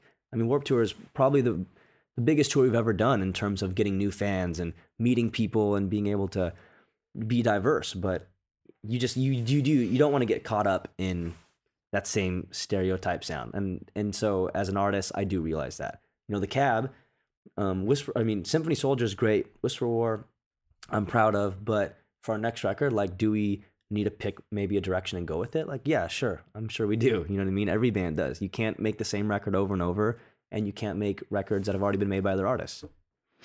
You said that after you left Fueled by Ramen and Decadence, and you just kind of felt like as you said before, like no one did anything wrong, no one's to blame. You just didn't see eye to eye in the band's future, and you go from there. But you said something on our website in an interview last year. Separation from the label definitely gave us a bigger sense of self-worth. So it's almost like you were insecure. There was like an insecurity and a self-doubt prior to that, and that once you kind of got on your own and you're working with John Feldman and you're working on the follow-up record, like something changed for you. Like, was it just because like now you were in control and you could control? It's a control thing, but it's also like if you want something, you can't expect it to come to you. And not that we were ever we were never divas or prissy, or we never expected success to come to us. But at the same time, you just think that things are going to fall into place, and they don't always just fall into place. Like maybe 1 in a million, like Justin Bieber gets famous over 4 months. He goes from being nothing to being the biggest superstar in the world, but that doesn't happen. That's like 1 in 10 billion. If you want something, you truly do have to work hard, and you do have to do things right. And you have to get your hands dirty, and that's what Symphony Soldier taught us. Is like we went out. I went out personally. I didn't have my manager do it. I didn't have a label do it. I went straight to John Feldman, and I'm like, I love your work. We would love to work with you. I was done dealing with the middleman. I wasn't going to expect my management or a new label to make everything happen. I was like, screw this. Like if I want to work with Justin Timberlake, I'm going to walk up to Justin Timberlake and shake his hand and be like, I would love to work with you. And that's the difference between us as a band now and us as a band 5 years ago. Is before we were like, oh, we have great people around us who that's their job, and now it's like, no, we don't. We have great management and we have all of that, but we are so driven, and we know that it's going to take more than just a good team to make something happen. You've said that I have things to prove to myself. Yeah, I still do. We all have things to prove to ourselves. I have things that I want to be, and I'm not, I think, who I want to be yet, and I'm not where I want the band to be yet. And I do want to prove a lot to myself, and I think Symphony Soldier was a huge hurdle, and it did prove a lot to me. Like that was something that, we are strong enough to do this on our own, and our fan base is still there. I mean, almost every single show on this tour has been sold out, and some of the rooms have been super, like, even like Minneapolis, which was a room was like 1 or 2,000. We were like, no way a few years ago would we ever have been able to get even 200 kids to Minneapolis. And now we're headlining and the show sells out. And, it just shows that the kids are there, you know what I mean? And it's just it's so cool to us because we didn't know how it would be doing our own record and self-releasing it. We didn't know if kids would care or if kids would be there, or if we didn't have the Feel by Ramen stamp on our music, if kids would go to the shows, because they do have such a cult. Feel by Ramen fans are Feel by Ramen fans. Like the Academy is people love Cobra, who love Fall Out Boy, who love Panic, who love Paramore, who love the Cab, because we were part of that. So when we left, we're like, are those kids going to be there, or are we going to have no one? And it's just very awesome that the fans stayed around. Do you think that it's harder to be a rock band or a pop band? Because you've kind of straddled it. This is probably the poppiest bandy you've been, and it's been well received. It's definitely hard to be a pop band, I think, because you have to walk a line of being cool yet being universally accepted. You know what I mean? Like when you're a pop band, you can't write songs for 15-year-old high school kids. You know what I mean? Just them. Like when you're in a pop band, you are expected to have soccer moms love your songs and to have 8-year-olds be able to sing along to your song. You know what I mean? And and as scary as that is, like it's not something that we go into thinking, like when we write a song, we're not like, okay, like let's we have to make sure that we don't say these words. We don't do that. But at the same time, it's like we released Bad as our single, which, to be honest, is probably our dumbest song in a few. It's very simple. It's not overly complicated. There's not tricky wordplay. It's just a very simple song. And it's been the most well received. And it's like, because I go home and I hear my 8-year-old brother's friends singing it. My 17-year-old sister, who's a senior in high school, her and her friends love the song. College kids love the song. I have moms, 45-year-old moms come up to me at every show saying she'll be my bad girl. It's pretty, but it's like, wow, like maybe, simple is better, but it's also harder, because there's so many politics. Like to be able to get on top 40 radio and to beat Kesha and Rihanna in the power rankings. Like, that's hard. And then people don't know, but it takes tons of money. You know what I mean? Like, tons of money. The fact that Bad went to whatever it did, like 30 on top 40 or whatever it was, that's insane. That because we don't have millions of dollars. You know what I mean? Like, we just had a song that people liked.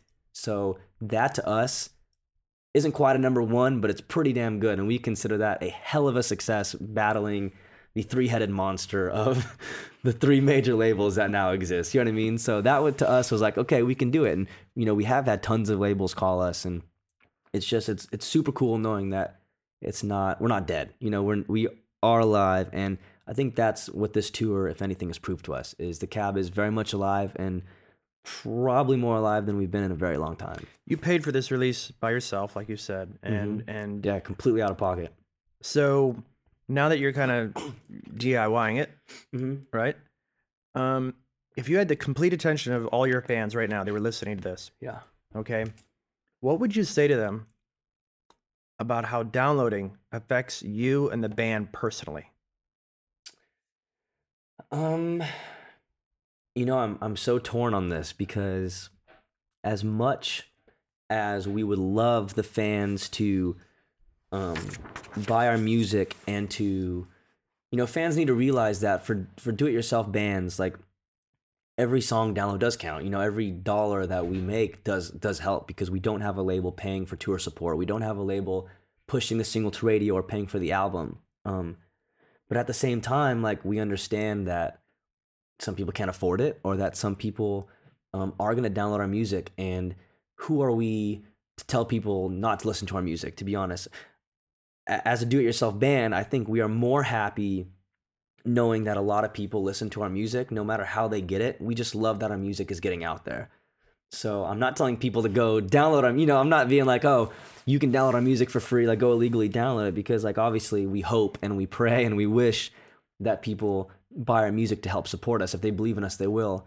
But at the same time, I know that sometimes my friends email me albums, and if I love it, I buy it every time. And if I don't like it, I probably don't buy it. So as a band, I guess it's our job to put out amazing music, so that when kids do hear it, even if it's on a mixtape or even if it's illegally downloaded, when they hear it, they're going to want to buy the record. You know, they're going to want to come to the show and pay the $10 for our album. So I believe that if you do put out good enough music, that people will buy it. And if you put out bad music, they probably won't buy it. They'll probably illegally download it, listen to it once, be like, this isn't for me, you know? So I guess I put the weight and the pressure on my shoulders as to write good music, and that'll come.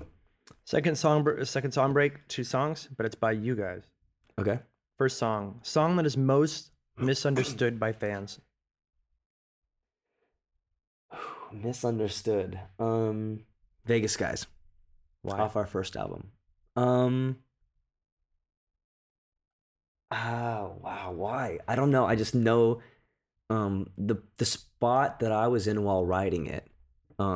It's kind of a sad song. People think it's a love song, and people listen to it and they say that when they're down, the song makes them feel better, and that makes me so happy. And I guess the song does have a hopeful mood to it, but it's a very sad song. You know, Vegas Skies is kind of about losing someone and just telling them that you're pretty much heartbroken that they're not going to be around, but that you'll wait for them, and that they mean enough to you that whether it takes a day or 100 years, like, you'll still be there. So a lot of people think that it's like this love song, and it is like a love song to a girl, and it is like, I love you so much that this is what I'm going to do for you. But at the same time, like, when I wrote that song, my heart was broken. And a lot of people don't realize that. And then the song off the new record that you're the proudest of. Oh, wow. Probably Living Louder. I think I was so proud of myself for not writing a song about sex or love that I could write a song that was just a good life song about appreciating the things around me. I was like, wow, we actually have a song that's not about a girl. This is pretty awesome.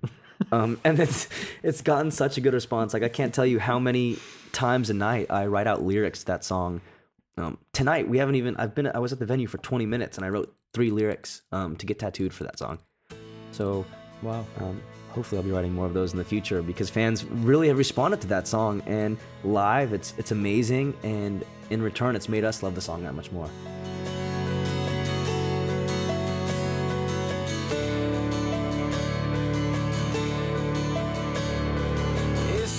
the clock and I need your attention. It's like the alcohol making my head spin. Sand is a rum, room is a bottle, keeping me hopeless till I wake tomorrow. And if tonight ever makes a difference, the way that I feel, the way that I'll remember it, I'll take this down until the glass remains. Swallow the words that I was meant to say. It's a long drive back to Vegas skies. So why don't I make one more wrong turn tonight?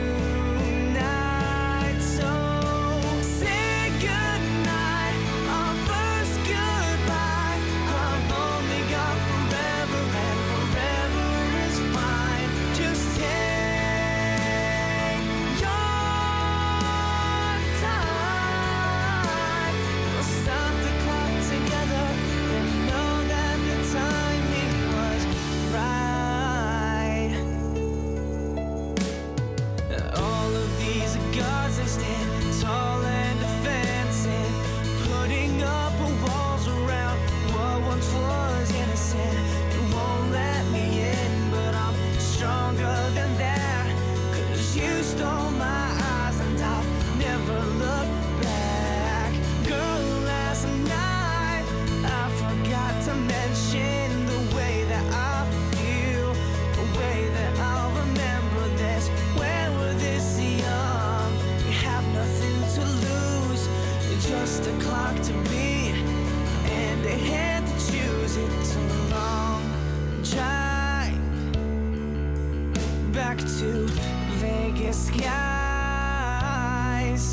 So why don't I make one more wrong turn tonight? So say goodnight, our first goodbye. I've only got forever and forever is fine. Just take your time.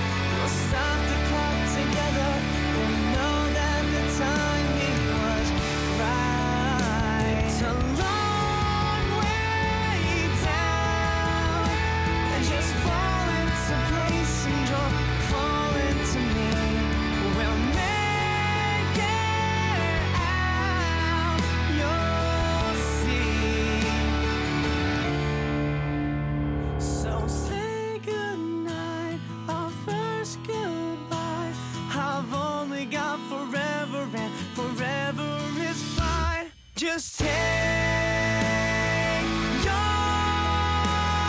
time. We'll stop the clock together and say goodnight, our first goodbye. I've only got forever and forever is fine. Just take your time. We'll stop the clock together and know that the timing was right.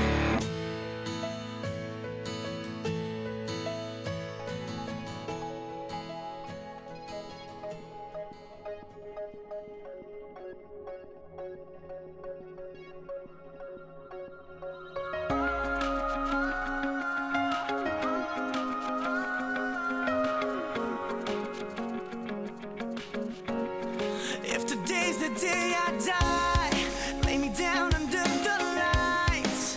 Let me fall in love, let me save a life, and let me lose my voice, singing all my favorite songs. Let me stare up at the stars, 'cause it's where we all belong. My heart like a firework in my chest. My only regret is having regrets. Traveled the world and loved every step, and all I know, no one lives forever, but we will be remembered for what we do right now. And baby, I'll live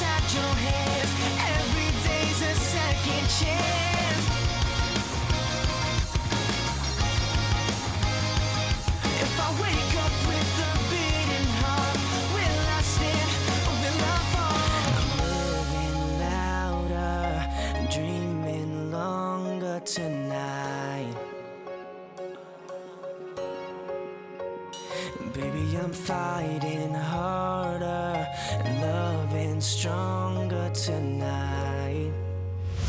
And baby, I'm living louder, dreaming longer tonight. And baby, I'm fighting harder and loving stronger tonight. Cause we're all just kids who grew up way too fast. Yeah, the good die young, but the great will always last. We're growing older, but we're all soldiers tonight. I've always kind of found that there, especially with the multiplication of fan-run webzines now out there, which is beautiful. We have a whole new generation of fanzines online. That the standard road questions get asked a lot. So I'm going to Definitely. hit you up with as many, but I'm gonna throw some curveballs in here too of some of the standards, so you can officially say them, and then nobody has to ask you them ever again. Even though they will. They'll still ask him every time. They always do. I'm a Sagittarius. I'm optimistic. Okay, let's Okay. hear him. Okay, here we go. Favorite color. Green. Favorite movie. Oh, comedy, Anchorman. Favorite place to recharge. And I'm going to give you the categories: oceans, mountains, grasslands, desert, forests, suburbia, metropolitan cities.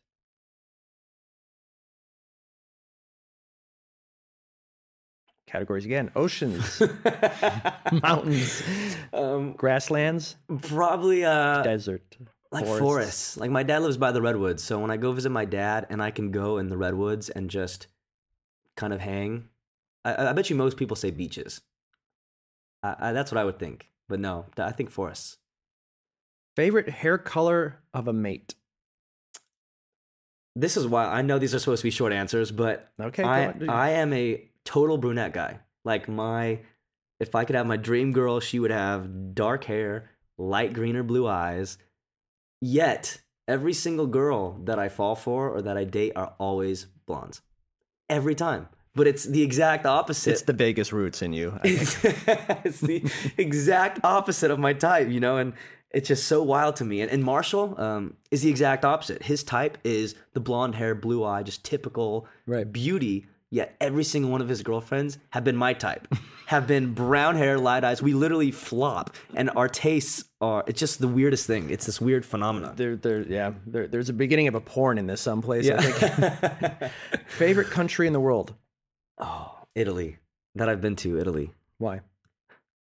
There's something just so magical about the history. You know, being from Vegas, which the city is less than 100 years old, I think just going places to where just the cobblestone streets and just the thousands and thousands and thousands of years of history and the culture and all of that I don't get in Las Vegas, the fact that I was just completely overwhelmed and rained upon in that while I was there, it was just something I'd never experienced before. Favorite junk food. Just carne asada tacos at some Mexican food place. Or actually, there's a thing called carne asada fries, which is just a bunch of fries, steak, and cheese. It's amazing. Roberto's in Vegas. Favorite record of all time. I know it's hard to do it without your iPod. That's a very difficult one to answer without your iPod. I know this is crazy because it's so new, but I guess people are gonna give me so much shit for this. Future Sex Love Sounds by Justin Timberlake really changed the way that I looked at production and at vocal production and singing. I taught myself, I always sang, but singing along to that record really gave me the style that I have today, like the runs and the falsetto, and that record really influenced my voice and I guess the way I write music. So I guess that, as crazy as that is, because it's so new. Favorite fellow musicians who you'd have in your posse. Wow. If I could just have like all the singers, if I could have like a Rat Pack made of like me, Timberlake, Bruno Mars, and Adam Levine, I'd be a pretty happy guy. We could just do like 4-part harmonies all That'd the be time. pretty and lethal, actually. That'd be very lethal. That'd be pretty fun. You like Sinatra a lot. Love Sinatra. Your favorite standard by him? So favorite song? That you can actually sing, that you would sing. I love Fly Me to the Moon because it's just a classic. But I've always said that, this is kind of morbid, when I die, I want My Way to be played at my funeral. And my dad has always said the same thing. So that song has a really unique way of looking back at your life. So that song, if I'm like in the emotional, like that kind of mood, but if I just want classic Sinatra, Fly Me to the Moon, or Just the Way You Look Tonight is also pretty amazing. It's a great one. Favorite stiff drink? I like straight Jaeger. Well, okay. Because I sing and it's syrupy, it's a little thicker, it's not as harsh on my voice. I know I'm a baby, but Favorite TV series that you probably own on DVD, like all of them? Dexter, without it. Dexter and Modern Family. Favorite comedian? Oh, classic of all time, Chris Farley. Okay. Favorite time period in American history that you wouldn't mind going back and living in? Oh, just that whole Sinatra, the Rat Pack period in Vegas. I would just love to be a part of that. Just the booming and the beginning of Las Vegas. Favorite item of clothing you'd wear every day if you could get away with it? Beanie, I do get away with it. I wear it every single day. Good point. Favorite, this is going to get you into trouble, but favorite club to play in? The one you always look forward to going to? There's so many. I mean, there's a bunch. But you know what theater we played the other day, which I'm going to say because it was such a good show. I talked about it earlier, was we played the Varsity Theater in Minneapolis, and they just redid the whole thing. And it's insane. It's like the most beautiful vibe, like the chandeliers that they have there, and all the walls are just giant mosaics and have like plates and forks, and it's just the coolest venue. It's always nice when it's not just 4 walls, you know what I mean? Mm-hmm. Even though places like the Boston House of Blues are amazing because the lighting and the sound's great, when you can play a venue that just has vibe and character, those are my favorites. Your favorite sin? Sin? Oh man, I don't know. Well, I mean, sin. Your decadence that you would want people to even be allowed to know about. I guess I don't know if it's a sin, but just my flirtatiousness, my amount of I don't even know. I mean, is that a sin? I don't know. I guess it's just a sin in certain situations, but I have a really bad mouth sometimes, and I never did in high school. I was so good, like I said, I was like a super top student, and then I joined a band and toured with dudes all the time, and I've been trying to control. I try not to cuss on stage, but lately it just comes out, and I gotta quit. Favorite tour bus bed, upper bunk or lower bunk? Or middle bunk? Middle bunk. Middle bunk. Yeah. Why middle bunk? Top's too high. I don't want, if like we shake, I don't want to fall out. The bottom, you're always by people's feet, and I don't want to have to like lay on the floor to get in the bunk. So the middle is just kind of like right in between. I just kind of like get to roll right into bed. Favorite phone app? Ooh, I love Around Me, as simple as that is, because I tour so much, I don't know the cities very well. So if I could just, hit Around Me, and if I want shopping or if I want restaurants, everything that's within a certain distance just pops up. Favorite time of year? Spring or fall. Hate summer and winter. Favorite type of animal? A lion and a manatee. I swam with manatees in Cancun, and they just became my favorite. They were so awesome. Favorite piece of rock and roll memorabilia that you now own? Just all the stuff I collected as a kid. I mean, I have Davey Havok signed Drumhead. I was obsessed with AFI as a kid. Seeing them live changed my life. I have a piece of what piece? I'm gonna take 1 second to talk about this. I was a kid. I went to a show all by myself. I was alone. I was in the back corner, and a guy came up to me, and it was super dark, so I couldn't really see his face. And he goes, "Do you like who you here for?" And I said Avenged Sevenfold. And he goes, because I listen to everything. I've never been the type to listen to one type of music. And he goes, "Oh, really?" And I was like, "Yeah." And he's like, "You by yourself?" I'm like, "Yeah." None of my friends wanted to come. Just kind of took a taxi here on my own. He's like, I'm like, I saved up my allowance. He goes, that's awesome. And he came back 20 minutes later, and he gave me a backstage pass. He gave me his towel, 2 drumsticks, a huge drum head signed by all the band. And it was the Rev who later passed away. And that completely just devastated me. And it's not even my type of genre of music, but I was so touched by how cool and how good of a dude he was to me that night, because like a lot of band members, they don't care about the random kid, you know, a 13-year-old in the back corner. And, you know, those kind of moments, just kids remember that, you know, and I try to keep that in consideration when I meet fans. But I just think him giving me all of that was just so cool of him, just so thoughtful. And just hearing about the news years later just literally just broke me down, man. Favorite phrase to say? Like, is there a phrase everybody knows that you say, like in the band, it's like an inside thing where like, you know. I've been getting a lot of crap lately because I've been saying stupid a lot. So like, if something's awesome, I'm like, God, that is stupid good. Or I'll be like, dude, I'm so excited to go to Italy. It's stupid. And they're just like, why do you say that? And I don't know where I got it from. I definitely got it from someone or somewhere, but I don't know. And I say dumb, or the same thing, like that's dumb. I'm so happy it's dumb. And I hate it. And I'll work on getting it out of my system. I'm giving you a complex. You're going to be in therapy by tomorrow. I know. Favorite lyric that you sing and what it means to you? Angel with a Shotgun, there's a lyric in the chorus, I want to live, not just survive. And I live by that, because just breathing and having a heartbeat doesn't mean that you're living life. You know, I believe that you shouldn't put things off and say, oh, I have the rest of my life to do this, because you have the rest of your life if you live to be the average of like 78. But if you don't know if you're going to die tomorrow or if you're going to live to be 25. So it's like, I want to live, not just survive, means like while you are alive, do things that make you feel alive, and do things that are going to make you happy, and just live life to the fullest, I guess, in other words. Okay, so that was a lightning round. So here's the last question. I made it non-lightning though, huh? It was good. It was actually great. Like an electrical charge. It's good. It's like a solar flare, and our phones are shorted out. So here we go. It's 10 years from now. You have a son or a daughter. You're sitting on a front porch. Totally. Got them on your knee, right? And they're starting to. You guys are starting to have that moment where you can like that father-child kind of like bonding moment. Okay. What would you say to them about the lessons of life, considering everything you've, as of right now at least, that you've been through? What would you want them to know about life? That it doesn't matter how anyone else wants to live, or how anyone else, or who anyone else wants you to be.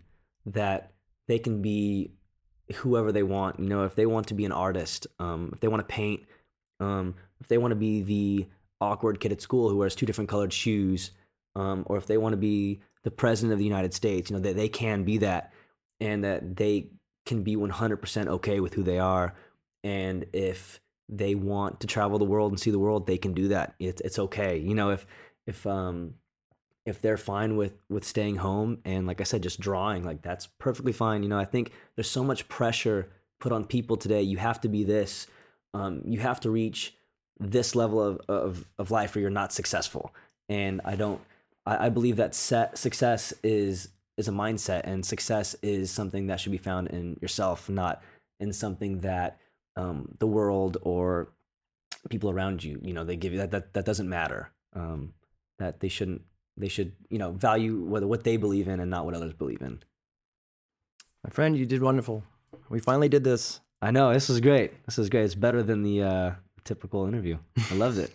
I'll do this anytime, man. Every time I'm in Cleveland. Well, hopefully they'll never ask you all these other little lightning round questions again. They will. I wish you the best of luck, especially with what you're doing, and I hope that we get you back on here soon enough. And yeah, I will get another 7 pages of questions for you. Thank you. I really do appreciate it. It was a great time.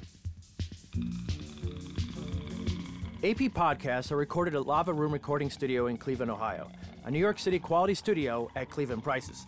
Check out www.lavaroomrecording.com. For more information on Alternative Press Magazine, go to www.altpress.com. The podcast engineer is John Walsh. Post-production assistance from Rob Hortensi. I'm Mike Shea, and this is All My Fault. You can reach me directly at www.myspace.com/MikeSheaAP. That's SHEA like the stadium, AP.